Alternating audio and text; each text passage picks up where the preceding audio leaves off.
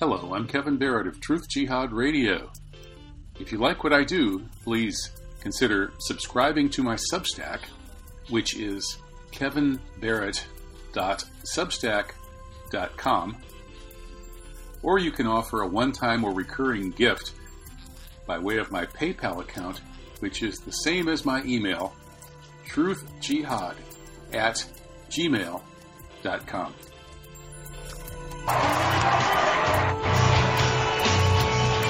Welcome back to the second hour of tonight's live broadcast of Truth Jihad Radio. Kevin Barrett, broadcasting out of Saidia, Morocco, talking to some interesting folks. Unfortunately, the first hour, we only had Alan Zabrowski on for 15, 20 minutes before his, maybe a little more than that, but his connection went out. Still, it was a good checking in with Mr. Rowe. We'll get Alan back on here, maybe do a Zoom video with him before too long so he can have his full say. I didn't get to hear his response when I challenged him, and I hate to have the last word over Alan Zabrowski. Okay, well, somebody else who has spoken too much truth for the institutions is Professor Anthony Hall. He's currently a professor emeritus of globalization studies at the University of Lethbridge in Canada. I do enjoy saying that because certain nefarious forces tried to push him out several years ago, and he is still a professor emeritus today. He is writing great stuff in a Substack. His new article is Thousands of Israeli Jews Responded to the ICJ Ruling on Israeli Genocide by Dancing and Chanting Death to the Arabs.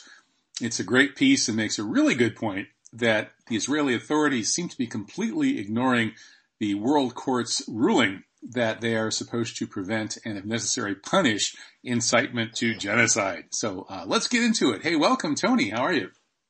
Very well, thanks. Good to be here in Morocco and throughout the world. Okay, well, good to have you back. Hope you can come visit us sometime here in Morocco. That would be nice. Yeah, it's probably a little warmer here than in Lethbridge, that's for sure. It's actually very warm right now, but really? It has been cold, yeah. Mm-hmm. So can you like go to the beach and strip down to your swim trunks and run along the beach and then swim? No, but you could probably go up into the mountains and ski with short pants. Oh, that's pretty warm. Yeah. All right. So yeah, I mean things are okay in Morocco. Things are okay in Canada, although the Prime Minister is kind of an embarrassment. But things are not going so well in Gaza. Indeed, there's this genocide going on, and you just wrote a really good piece about that, making a point that this is probably the most important point about this. Is it's not just that the Israelis are massacring so many people and destroying the means of sustenance of life, but that so many of the Israeli leaders and people are openly supporting genocide, committing this crime of incitement to genocide that the World Court took note of. And so it's really the most documented genocide in human history. You know, people are still arguing about some of the other Holocaust and genocides, but they're not really going to have to argue too much about this one. The perps are confessing it in real time, and it's being broadcast in real time. It's kind of extraordinary, isn't it? Yes, in many ways. And my understanding of it sort of changes by the day. Of course, we've been talking about this obvious genocide for months now. And so it's well established that what our eyes are seeing is what is happening. And this is often referred to as the first real-time genocide where we actually see it unfolding. But what was extraordinary about what happened last Sunday was now we've had a ruling from a major international body, the World Court, in fact, saying, yes, it does seem plausible that genocide is taking place. Yes, Israel is going to be in court now for maybe years, defending itself from the charge of genocide. But in the meantime, you had these 6 provisional measures saying that the government should do such and such and this to stop the genocide. And it's, talk about chutzpah, talk about thumbing your nose at the authorities of the world. There on Sunday is this incredible video of a big party taking place with thousands of Israeli people, with Itamar Ben-Gvir, who is the most sort of extreme settler-motivated, genocidaire, who just makes no qualms about his idea, a widespread idea in Israel, that Israel is for Jews, it's not for Arabs, and the Jews should take things in their hands, which they're doing, and get rid of the Palestinian Arabs. And they have been doing it in the most outlandish, ruthless ways imaginable. But then to see them celebrating with a big map of Gaza, essentially, it seems like it's a big meeting of real estate speculators thinking about what they're going to do with the lands of Gaza now that it's been established that the Palestinians are leaving. And what I'm coming to see is the ICJ decision, the International Court of Justice decision, with its 17 judges, very impressive atmosphere, setting as we watch this trial unfold on January 11 and 12. The court, to the surprise of many, comes up with a ruling, a really positive ruling, positive in my perspective, embracing more or less the full extent of South Africa's very detailed, very elaborate, very well out argument, 84-page argument, which is all over the internet, which you can easily find and read, and it's a tremendously instructive document, laying out the nature of this genocide. The court adopts it, and then we see 2 days later this celebration. Like a celebration, these people in Israel, the Jewish Israelis, have been found, guilty as charged from the South African case, and yet they seem to be seeing it as a victory. And maybe it is a victory as I'm coming to see it. So you saw the pictures, and let's be clear that it seems that, the settlers in the West Bank are, sort of the driving force in Israeli politics, and the driving force of this, the most extreme Jewish supremacist government in the history of Israel, going back to Meir Kahane in the 1970s, and he was assassinated sometime in the 1980s. He really laid out this completely sort of racist Jewish supremacist position that the country of Israel is exclusively for Jewish people. It's a kind of religious movement. Ben Gvir and they are religious Jews, and so here they are, celebrating this and looking like it's all green light, it's all go, and I'm beginning to think it is, and we can get into that. I'll let you respond if you want to respond, or I'll just keep going if you like. Well, yeah, I mean, it's the wild celebrations by these extreme, right-wingers do look very unseemly in the theater of global public opinion, and that's always been kind of the ultimate factor supporting this Zionist ongoing slow motion genocide of Palestine that's turning into a fast motion genocide now. But in terms of their ability to get away with actually getting rid of the Palestinians, I think there are, like 6.5, 7 million Palestinians, both in Israel and in these occupied territories. That's a lot of people to somehow eliminate, and those are people who are not going to leave. And trying to do it when in the face of world public opinion, such as it is, and then staging these stupid parties, saying these genocidal things are only going to get the world court to further publicize the horror of this genocide. It strikes me as kind of a counterproductive strategy. The only way they could get away with it, in my opinion, Tony, is by actually dragging the U.S. into a huge war on Iran, a big regional war where millions and millions of people die. And then under the smokescreen of the war, in the fog of war, then they might actually be able to get rid of those 7 million Palestinians. Yeah, and then the 7 million Palestinians are comparable to the 7 million Jewish Israelis. All these people are currently under the control of the government of Israel. And so there's a parity, but the Palestinians are obviously growing demographically, where the Jewish Israelis are probably shrinking in number. So that's part of what's driving this. But let me cut to the chase here that, I embraced it. Sounds like you're embracing this as a pretty good decision that, it means a lot and it gives us some confidence that the world system, the international law system might have some heart, might have some applicability, because, part of what we've been seeing with the attitude in Israel is a sort of sense of, what are you going to do about it? We've been through this before. We know nobody out there is going to stop us. We're the Jews. We're the chosen people. Not only are we Jews, we're Jews in Israel. And, we have a special role in the world.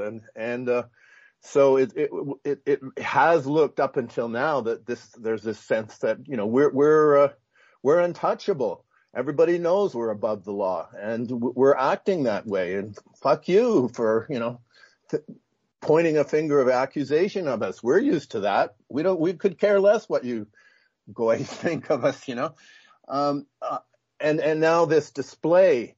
But what did the court really say? What is its the real trajectory of this ruling? Well, I've been following Michelle Chossudowski, who started the website Global Research CA. I'm sure you must have published on it at some point. Everybody's published on it at some point. And, I've been working closely with Professor Chossudowski, who's, well into his 70s and Professor Emeritus. And, he actually started the Global Research in 2001. And it's kind of a legendary site. I look at it as a kind of academic site. It's activist, but there is, still a sense that it's largely people in the academy writing about their pet issues and engaging in scholarship and activism simultaneously, which to me is a very good thing and a very sort of high ideal if you can do both, justice to both at the same time. So Professor Chossudowski is arguing that the ruling itself is rigged. The chair of the court, Joan Donahue, was the legal advisor to Hillary Clinton, and she worked at the State Department. And he sees that she is in a total conflict of interest. He believes that, she's taking orders through one channel or another, essentially from the U.S. government. And the U.S. government is deeply involved in this genocide and wants this genocide and is supplying all the arms for this genocide. And yes, the people who live in the United States, you're living in a country that is committing genocide. And you really have no right in the United States to say, oh, look at that bad country, Israel. No. U.S. is equally as guilty, and it's being done in the name of the so-called elected government, which many of us think isn't really elected. So it's been rigged. So the way it's written is it is the responsibility of the government of Israel, in other words, of Netanyahu and his cabinet, including Itamar, Gvir, and Smotrich, and this most radical Kahani-esque government, that it is their responsibility to identify and stop the genocidaires, those committing genocide. Well, wait a minute. The people who are committing the genocide are Netanyahu and are the government, but they're not out in the field, breaking people and shooting weapons at people and in the planes, and they're back in the legislature. So it's their duty to find and stop these people committing genocide, implying that it is not the government. It's the IDF, it's the military. And so it's been written up in this peculiar way. And, now when I look at these people celebrating on Sunday and Ben Gvir is in the midst of it, it really looks like he's celebrating, and they're all celebrating and dancing and in a very enthusiastic fashion because they know they've won. It's been written up in a way that makes us feel that there is going to be due process, there's going to be a fairness. But Chossudovsky is already saying that the only course available for us is Chapter 4 of the Nuremberg Principles, or Article 4 of the Nuremberg Principles, which says the Israeli, the American, the Canadian, all the people in the battlefield must abandon the battlefield because it's a criminal activity, that the orders that these military people are receiving are criminal. They're being ordered to do criminal events. So in international law, it makes an opening for them to leave the battlefield, and they can make that case in court or whatever. So I'm sorry, which court? Well, that's a good question, but it's written on paper in the Nuremberg Principles. I guess you could say in front of the World Court or in front of the International Criminal Court. But the point is that Chossudovsky is so convinced of the fact that this is a rigged finding, that it isn't what it appears to be, and that now when I look at these people dancing, I think they seem to think and understand they got through it. And so already the government, Netanyahu and his cabinet, have been declared not to be the genocidaires. It's their duty to impose some kind of force on those committing the genocide, but it's not them that is committing the genocide. Now, you can read about this in Michel Chossudovsky's latest article, and I could go into a great deal of detail about it. So that's what I'm now attributing this sense of glee, of triumph. It's not just simply thumbing their nose at the goy and saying, we don't care what you think, and we always get away with everything, and we're going to get away with this. They understand. And that this was what happened on Sunday. And I'd like to go into what happened on Saturday. So you had on the Friday a ruling from the court. And on Saturday, you had a big rejection by Israel of the finding, displayed with a very quick and ruthless attack on the United Nations Refugee and Work Agency, UNRWA, whose bringing of food and products and life-saving materials into Gaza. And this agency has been around, as long as Israel has been around and as long as the UN has been around. They have a long, deep relationship with the people of Gaza, or the people of Palestine. Gaza, of course, was part of the conquered territory in 1967. But there were displaced Palestinians under UNRWA's auspices before that. And so the position of Israel is that 12 people in this 13,000 UNRWA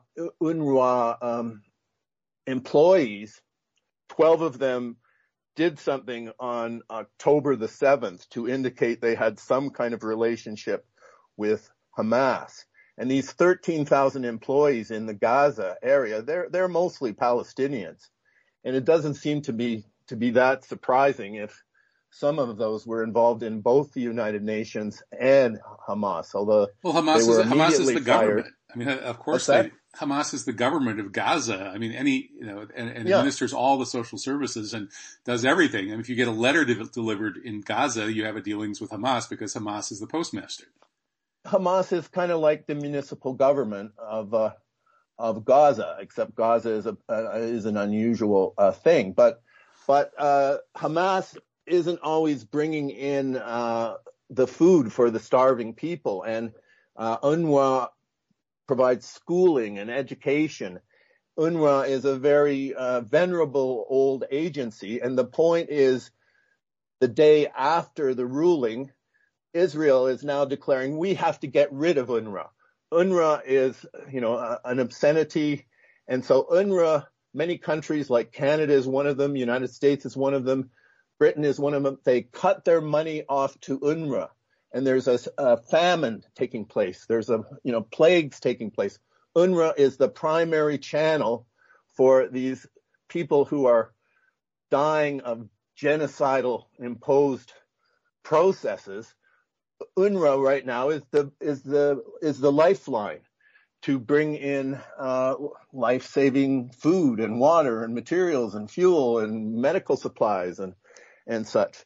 So this movement to elicit support for Israel in attacking UNRWA with the 14 countries cutting off aid at this time in this context, that could in itself be interpreted as a genocidal action to cut off food and supplies from starving people, that UNRWA is being deprived of the funding to be able to produce this by the countries who want to show that they don't really go along with the ICJ report, that they really want to be closely allied with Israel in the genocide.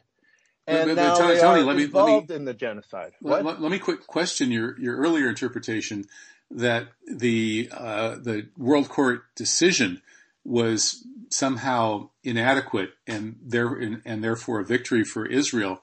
But then, as you say correctly, immediately after that decision, which actually on every single substantive point, South Africa won and Israel lost, immediately after that decision, Israel then felt the need to coordinate this attack on UNRWA. So wouldn't that be... Well, wait a minute, Kevin. Don't put words in my mouth. Let me explain it myself, please. It obviously was a big loss for Israel. Israel is, in the eyes of the world, dropped many notches. Israel is the baby-killing country. The world opinion towards Israel is, intense. But there are in the West powerful people who want to get, good contracts, be upwardly mobile in their work. They know they have to have Zionist approval for whatever they want to do, and they are sticking with Israel. And now Israel is giving them a means to show their alliance with Israel by cutting off funds to UNRWA. And obviously there is bad news. But if you're just saying, I just reject the view like it's a good news for everybody, and Professor Chossudowski is off base. He doesn't know what he's talking about. Like you owe it to read his article. Right, but and, so I just haven't understood. Follow up on this before you dismiss it as what seems to me you're kind of trying to. Well, I'm not dismissing it. I'm not understanding what that argument is, because what I understand about the World Court decision is that essentially, again, South Africa won every single point, and we would have liked for the World Court to be able to somehow impose a ceasefire, but it can't even, well, obviously it can't enforce anything, so it couldn't have enforced a ceasefire, but it also doesn't have the legal authority to call for a ceasefire on both sides. Instead, its ruling was essentially an order for an Israeli unilateral ceasefire. That's what that order was. Well, when you say an Israeli unilateral ceasefire, like what is Israel? And so, I don't disagree with what you're saying, but I'm introducing a new element to it, a different element. That when we say Israel has to do these things, well, Israel is a many-faceted entity, and the government is a many-faceted entity, and the IDF is a many-faceted entity. So the interpretation I get from Chossudowski, and I haven't gone into looking at all the source materials, which he has, is that in describing the process to stop this genocide, it's in the form of an instruction to the government. And the government must somehow, Netanyahu must impose on all the Israelis doing the genocide to stop it and how to stop it. But the assumption is if you're asking Netanyahu to do this and his cabinet to make these steps to prevent this genocide, the implication is, you're saying, that the Netanyahu government, the political branch of the government, is not doing the genocide. It's the military that is doing the genocide. It's, the incitement is coming from all over the place, including within the government. But Chossudovsky's interpretation, I don't think I could say it any more clearly than that. Is it unclear to you? I mean, you can say, Tony, this is nonsense, Tony. And until you read it, I think you should.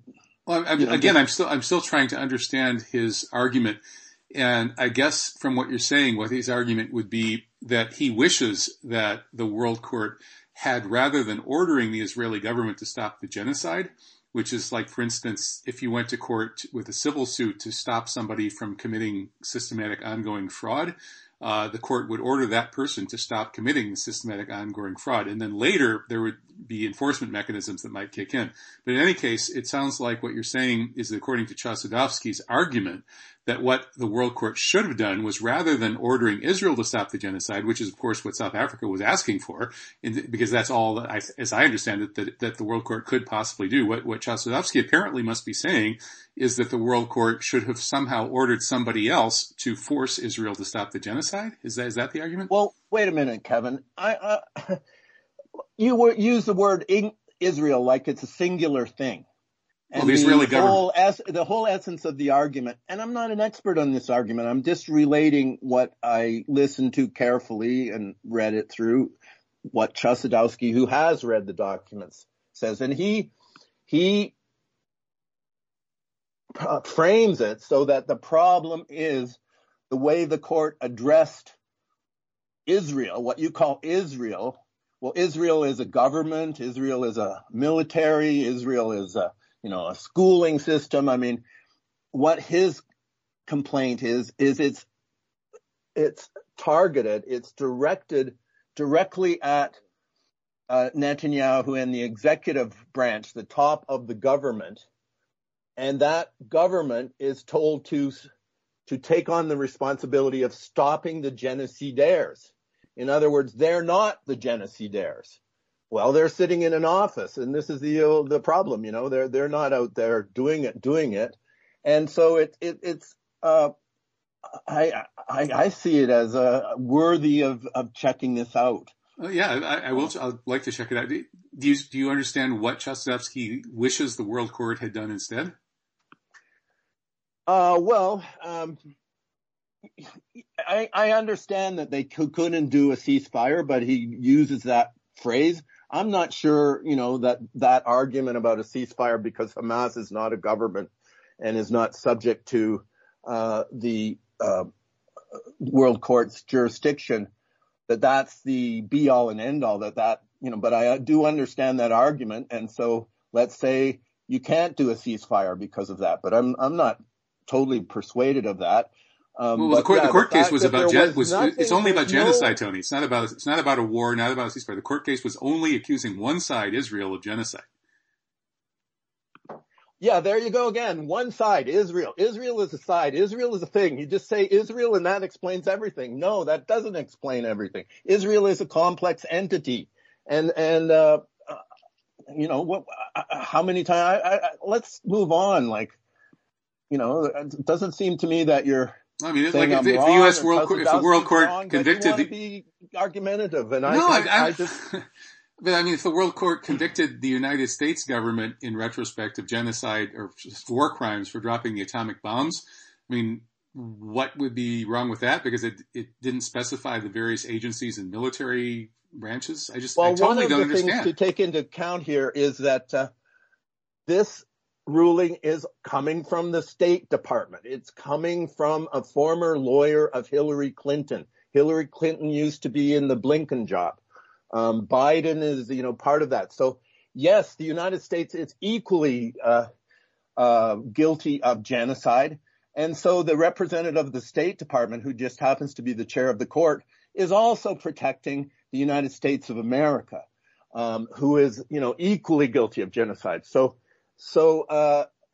what is it just mere coincidence? Is it nothing worthy of checking out that the head of the World Court who came up with this ruling is a former State Department employee, actually proposed for the job by Hillary Clinton, and that this is kind of an inside job with the American empire, of which, Israel is a kind of still in theory a subordinate branch in the Middle East, that this is ultimately about protecting the United States as well. Well, I have no idea.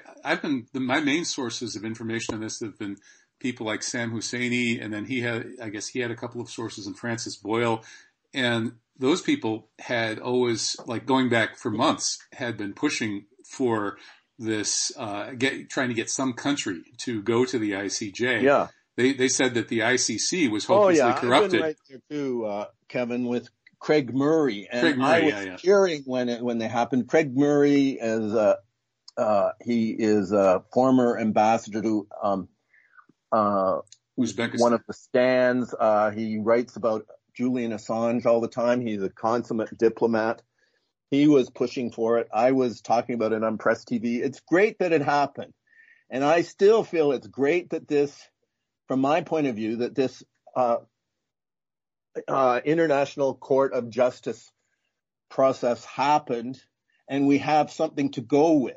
But I must admit, I'm shocked at the extent of the sort of Israel lobby, in Canada, in the United States, in France, in Germany, in Britain, in all the high-ranking people in every part of our societies are all, with Israel on this, willing to embrace genocide. We've got something to work with. But I'm raising, this is a new understanding for me. In the last, I was ecstatic about it. And there's a lot to say, wow, they actually did it. They actually bit the bullet. And then you see, the UNRWA, the attacks on UNRWA. You see the big party about the real estate developers looking at Gaza as some kind of exclusively, Jewish settler place from now on. What about, any idea of talks with the people of Palestine? But I'm also seeing it's kind of inevitable that the people are going to have to leave, that they've destroyed the support system in Palestine. And, that all the steps are now in place, that there is no, possibility of having a decent life. Who's going to rebuild Gaza? And so this approach of, and the government of Israel puts it in a sort of we're generous. We're going to let people, do voluntary, move themselves voluntarily, voluntary emigration. No, it's not going to be voluntary. You've destroyed all the life support systems, all, the farming processes, the food production processes, the housing, the hospitals, the institutions. You've absolutely eliminated the life support systems. And now you're crowing about it. And, I just noticed that the people in Israel are acting like they're on to the next stage. They got through.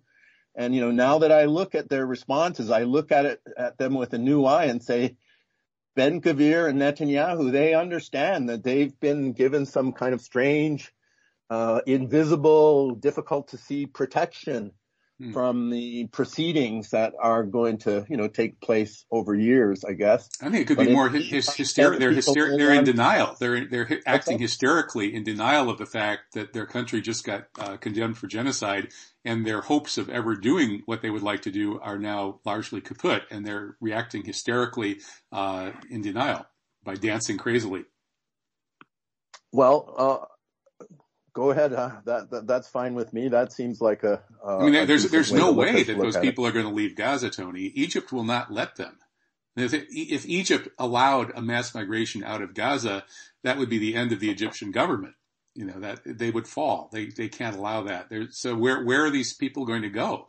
There's United States, Turkey. I saw a list of, if you've been reading, Global Research CA, they've They've talked about it's already been in Congress. They've passed a motion in Congress. The process is well advanced of finding places and little by little getting people to think, well, they've had a terrible time. We should open up, some space for them and show them some compassion because, they don't have anywhere to live and they have to, regroup themselves. But as we know, that once they leave, that's it. They're not going to be able to come back. Well, they know that too, and that's why they're not going to leave, Tony. And Egypt won't okay, let them cross the border. They're not going to leave. I mean, how are people going to live? There are going to be a few more tens of thousands that will die, and then Gaza will be rebuilt. A tiny, tiny fraction of Gulf oil money can easily rebuild Gaza. Yeah. Well, okay. I hope you're right. That's what I'd like to see happen. Yeah, I mean, I hope so too. But I do think that this World Court decision has made it far, far less likely that the genocidaire can succeed in their plan to empty Palestine of its citizens. I think that's the reason that we're seeing this push for a wider war in the region. Because if there's a war in which millions die, the Zionists could actually kill enough Palestinians and possibly create the conditions to drastically reduce the number of Palestinians in historic Palestine. But absent such a massive war that would kill many millions in the region, it's just a non-starter. Egypt won't let more than a handful cross that border. And what else are they going to do? Are they going to build a new international airport and send in endless airlifts or something? Or you're going to break the Israeli blockade and send in ships to the... Sisi is really predictable. We couldn't know for sure what's going on with Sisi. You know what Maysoon has to say about Sisi. I mean, if it's a matter of opening the gate, you don't even have to open the gate. You can just bring a boat into the beach and everybody's going to just get on it. Yeah, but the idea that just thinking of how you would go about, like, there will definitely be people who hang on in Palestine, Gazan people who survived this extermination, who survived this genocide, and will live in tents, will do whatever they need to do, will, use the blasted concrete to make little hovels and dwellings. And, that is a tremendously powerful feature of this particular population of Palestinians who kind of are the proxies for all the colonized people, especially in the settler colonies, where they have faced real genocide in places like the United States and Canada and Australia and New Zealand. Here is a resolute population who are going to hang in one way or other. But there's also going to be lots of people who just say, we can't take this. We've got little kids, I've got to take care of business, and there's going to be lots of people. Anyway, but I'm assuming that we're not really going to see any, we're not going to see a real strong pushback from the ICJ to say, no, if you won't do it, Netanyahu and the executive branch of the government will find another way to see that it happens. Now that, and now you've made yourself all the more guilty of genocide and all the more conspicuous in your complicity and in your incitement and everything. Let's hope that happens. Well, of course, they can't enforce anything. So the ICJ, all it can do is when, like in a couple of weeks, the month deadline ends and it looks and sees that not only has the government of Israel, feel it fiction it may be, like all governments, but that government has not only failed to prevent and prosecute crimes of incitement to genocide and commission of genocide, but indeed members of that government have been guilty of both crimes. And it issues and they continue to incite it. Exactly. So when the court finds that, makes that finding in 3 weeks, which I believe it will, what else could it possibly find? At that point, what would presumably the enforcement arm would be through the United Nations. And Francis Boyle has pointed out that of course, the Security Council is a non-starter because of the U.S. veto. However, the General Assembly can suspend Israel from participating. It can kick Israel out of the General Assembly. It can set up an international criminal tribunal where specific Israelis can be prosecuted for war crimes and genocide. It can recommend economic sanctions to UN member states, and it can recommend UN member states sever diplomatic relations with Israel, and most importantly, it can admit Palestine, including Gaza, as a full-fledged UN member state. And all of that that would throw a serious kind of a jam into the gears of the Zionist genocide machine. So this ICJ was never able to enforce anything. It doesn't have an enforcement arm itself, but what it can do is set off these other kinds of processes. And this all tends to legitimate the resistance to the genocide. Now Yemen can say we're enforcing this ICJ ruling. And Lebanon can say that as well. Indeed, Iran can say that it is with those who are enforcing the ICJ ruling, and the global South will side with all of those countries. So I think it is kind of a game changer. We can say it ourselves to our own governments and say, we're taking the Genocide Convention responsibly, and we're supposed to do everything we can when we see genocide to make it stop. And so, we, the people of the world, and we, the people of the United States and Canada, there's lots we can do. And when you describe that sequence of events at the United Nations, that would be a different institution. If that was to happen, it would be a remaking of the institution. It would be and if it was to get anywhere, but let's remember that nobody at the United Nations has an army at their fingertip to do enforcement. The General Assembly is in the same predicament as the World Court in a way. I mean, they can propose a lot of things, but who's going to go right out on the land, on the ground in Gaza and force it to happen? But let's also remember that all through the history of the United Nations, most of the members of the United Nations are people in former colonies. There were 50 countries in 1945 with membership in the United Nations. There's now 192. The vast majority of those new members that came in after 1945 are former colonies that were theoretically decolonized and given independent status. And whenever a question comes up about Israel, that population in the General Assembly votes overwhelmingly against Israel and votes overwhelmingly for, severe things to happen to Israel. And the reality is that this has been going on for decades and nothing changes. The same thing happens. And so, the Jewish Israelis would be looking at this and saying, well, it's just going to be more of the same. Yeah, the General Assembly is going to make lots of huff and puff, and the people of the world are going to make lots and huff and puff. But ultimately, the fact that the UN has no enforcement mechanism, this was on purpose, and this is where we have to, as a humanity, say, well, should the United Nations have enforcement capacities? And right now, the United Nations doesn't look very good. This World Court decision gives a little bit of flicker. Well, maybe there's something to work with here. Maybe there's some integrity left somewhere in there.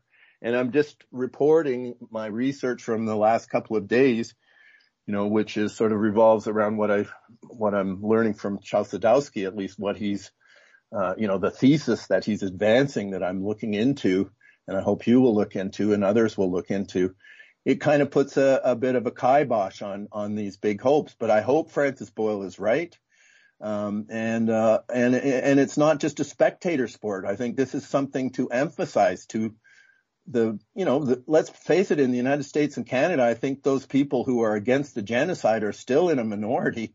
Like in Alberta here, which is Bible Belt, Christian Zionism has a huge impact. There are tens of millions of Christian Zionists in the United States.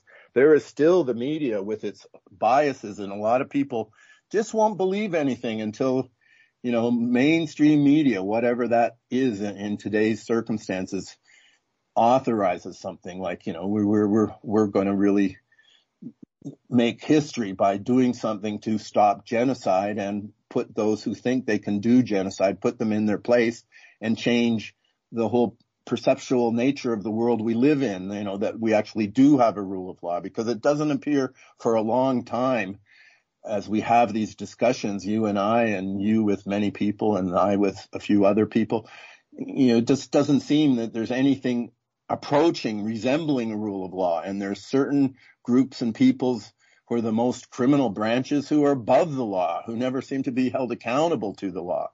And so this is, what is ultimately at test, at issue here. And I really want to, join the world who would like to see some rule of law, some hope for future generations, that it's not just all people deciding in, the World Health Organization and all these, the Bank of International Settlements and on all these enclave places of secrecy where all the decisions are made. And then we, the people, find out about it. We're going to be, turned into robots or transhumanized or all the things that they're working on. We can't have cash anymore. We're going to have all this kind of, digital communications. Like, where is the legitimacy of any of this stuff that is coming at us from, the WEF, which is just an adjunct of, higher authorities. And oftentimes, and then there is this phenomena of Jewish people and, Zionist power networks, extending, far beyond Jewry into, powerful people the world over. I mean, it seems to me, can we imagine, an outcome, a sane outcome, without doing away with Zionism? It seems to me it's Zionism. And, they soon will say, no, it's not Zionism, it's the Jews. And Sobrowski and others would say that, but still Zionism is this very particular thing that comes out of, Rothschilds in all their banking achievements and getting rich achievements. The creation of Israel was a big part of that.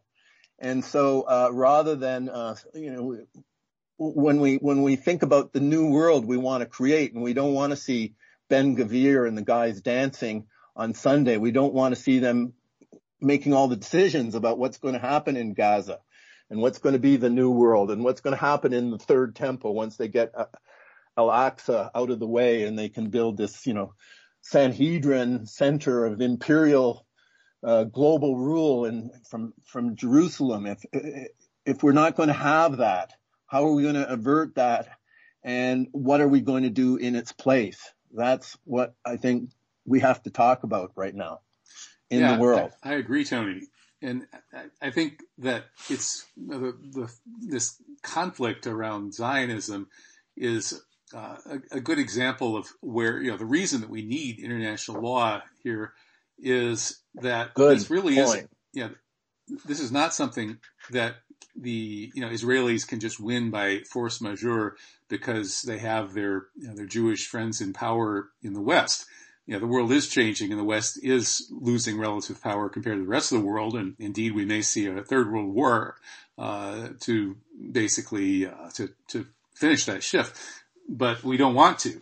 And again, we have the Israelis backed by the Jewish faction in the West going up against. No, not only the Jewish faction, the Christian Zionists are way more than the number of Jews. I mean, it's beyond that. I see Christian Zionism as really a creation of Jewish power. That is the whole history of Christian Zionism. It looks like it was very much kind of a cat's paw of Jewish power, but it's taken on a life of its own. Right. But Hagee and all that. Right. But this isn't, they're not really just going up against the Palestinians. It's true that, all of the billions of people around the world and governments indeed that support Palestine, whether overtly or covertly, many of them are kind of, they're not going to stand up in public and scream about what they're doing because it could bring, unwanted attention and negative consequences. But there is a tremendous amount of support for Palestine sort of under the radar. I think, as long as we have a couple of minutes left, Tony, let me just run this one by you. I think that part of what 9/11 was really about, as I see it, the Israelis, we all know the Israelis tricked the U.S. into destroying their enemies. They hijacked the U.S. military to destroy their adversaries in the region. But it's a little more complicated than that because the way they sold it to the American side was they convinced Cheney, to create this so-called Cheney doctrine, which is if there's a 1% chance of quote-unquote Al-Qaeda getting WMD, we have to act as if it were a done deal, that they had it, they were absolutely going to get it. And so 9/11 was sold to the Americans so that they would be able to just basically take off the gloves and crush all opposition, snoop and surveil everybody on earth with no impediments from the rule of law or anything like that. Just take the gloves off because we're afraid that bad guys are going to get WMD. So what's that really about? What that's really about is that Israel is supremely vulnerable to non-return to sender WMD, right? Return to sender WMD, they can deal with that because they've got their Samson option. If Iran were to use anything close to WMD. Return to sender WMD. Yeah. That's non-return to sender WMD is a WMD strike and you don't know where it came from. Okay? Like COVID, really. COVID is a pretty good example of that. So anyway, Israel is terrified of that. Israel, and they should be because they know about this stuff. They're said to have nuclear suitcase bombs planted in capital cities all over the world. So, they know that it's possible to deliver WMD in such a way that it could become very difficult to determine who was responsible for it. And with biological weapons, that's even more true. So anyway, the Israelis they see that that's their vulnerability, even though they've got all those nukes. And so they use that as their excuse to get the to throw their talking point to the Americans, to get the Americans to go along with 9/11. We need 9/11 so we can take the gloves off and prevent this problem from, terrorist groups, quote unquote, or these non-return to sender forces getting a hold of WMD and being able to deliver it, because that would neutralize Israel's nuclear advantage. And I would argue that unless we get international law and a legal solution to this genocide, there are going to be billions of people on Earth that would really like to see non-return to sender WMD pointed at Israel's head, and that thereby forcing the Zionists to leave Palestine. And that could spin off into all kinds of really bad events. So I think that's ultimately what it's going to boil down to. You talk if there's no international law, the billions of people who are absolutely disgusted by this genocide and absolutely determined to end Zionism, in part because of it, are going to resort to whatever they have to resort to make sure that happens. And as far as the poetry of this moment, I mean, there is Benjamin Netanyahu, who really embodied this Israel-U.S. partnership in 9/11, and he really was on top of the game of using this threat of Islamic terrorism to achieve all kinds of political breakthroughs and such. And there is this same Netanyahu with a Bourla in, the laboratory of Israel on the COVID matters.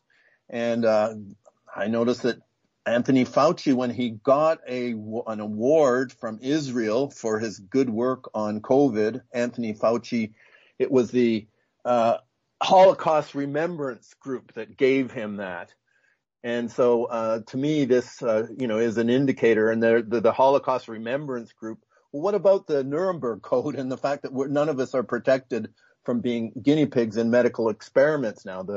The Nuremberg Code, which is, comes out of the thing they call the Holocaust and that whole myth, fact, complex, centered in Israel. And now is there some kind of psyop taking place that now Israel is the bad guy on genocide, is going to have trouble playing its old victim role as the primary victims of genocide. And, and now here is this same Netanyahu character showing up in the center of this current event. Like 9/11 is, unless you get what 9/11 is, and you can read into, what happened subsequently by properly interpreting what happened on the day itself. I mean, to me, it's kind of treasonous when I hear the likes of, Chris Hedges, who has such good analysis of what's going on in Gaza and such experience with it. But this idea of using 9/11 as a way to poison and toxify people in the world against Islamic terrorism and Muslims, I mean, you can't overstate the continuing force of that, and the continuing force of, we get used to the idea there really is no rule of law. We can stop the rule of law and do emergency measures and just empower executives to decide everything, including life and death issues, according, who gets killed with a medical experiment or who doesn't. So 9/11 is we've got to stick to that ground. I think there's still a lot of disagreement about people in the 9/11 movement about what really happened on 9/11. I won't get into that, but I think know where I'd be headed on that. On the future show, because I think we're at the end of this show. I also have other things I'd love to talk with you about too, including the Canadian truckers' win in court in Canada. Of course, that may be not. No, that's not really a way to put it, but it's more disgraceful than that. Great. Well, we should. It's the fact that our prime minister is now anti-constitutional criminal, Yeah, he's you could say a lot about him, and we will on future shows. In a criminal way, and he sits there as if it's nothing. Okay. Well, thanks, Tony. Yeah. We'll definitely have to talk about that again. So keep up the great work, Anthony Hall. Take care. See you later. Bye-bye. This is Truth Jihad Radio, truthjihad.com, kevinbarrett.substack.com. See you next week.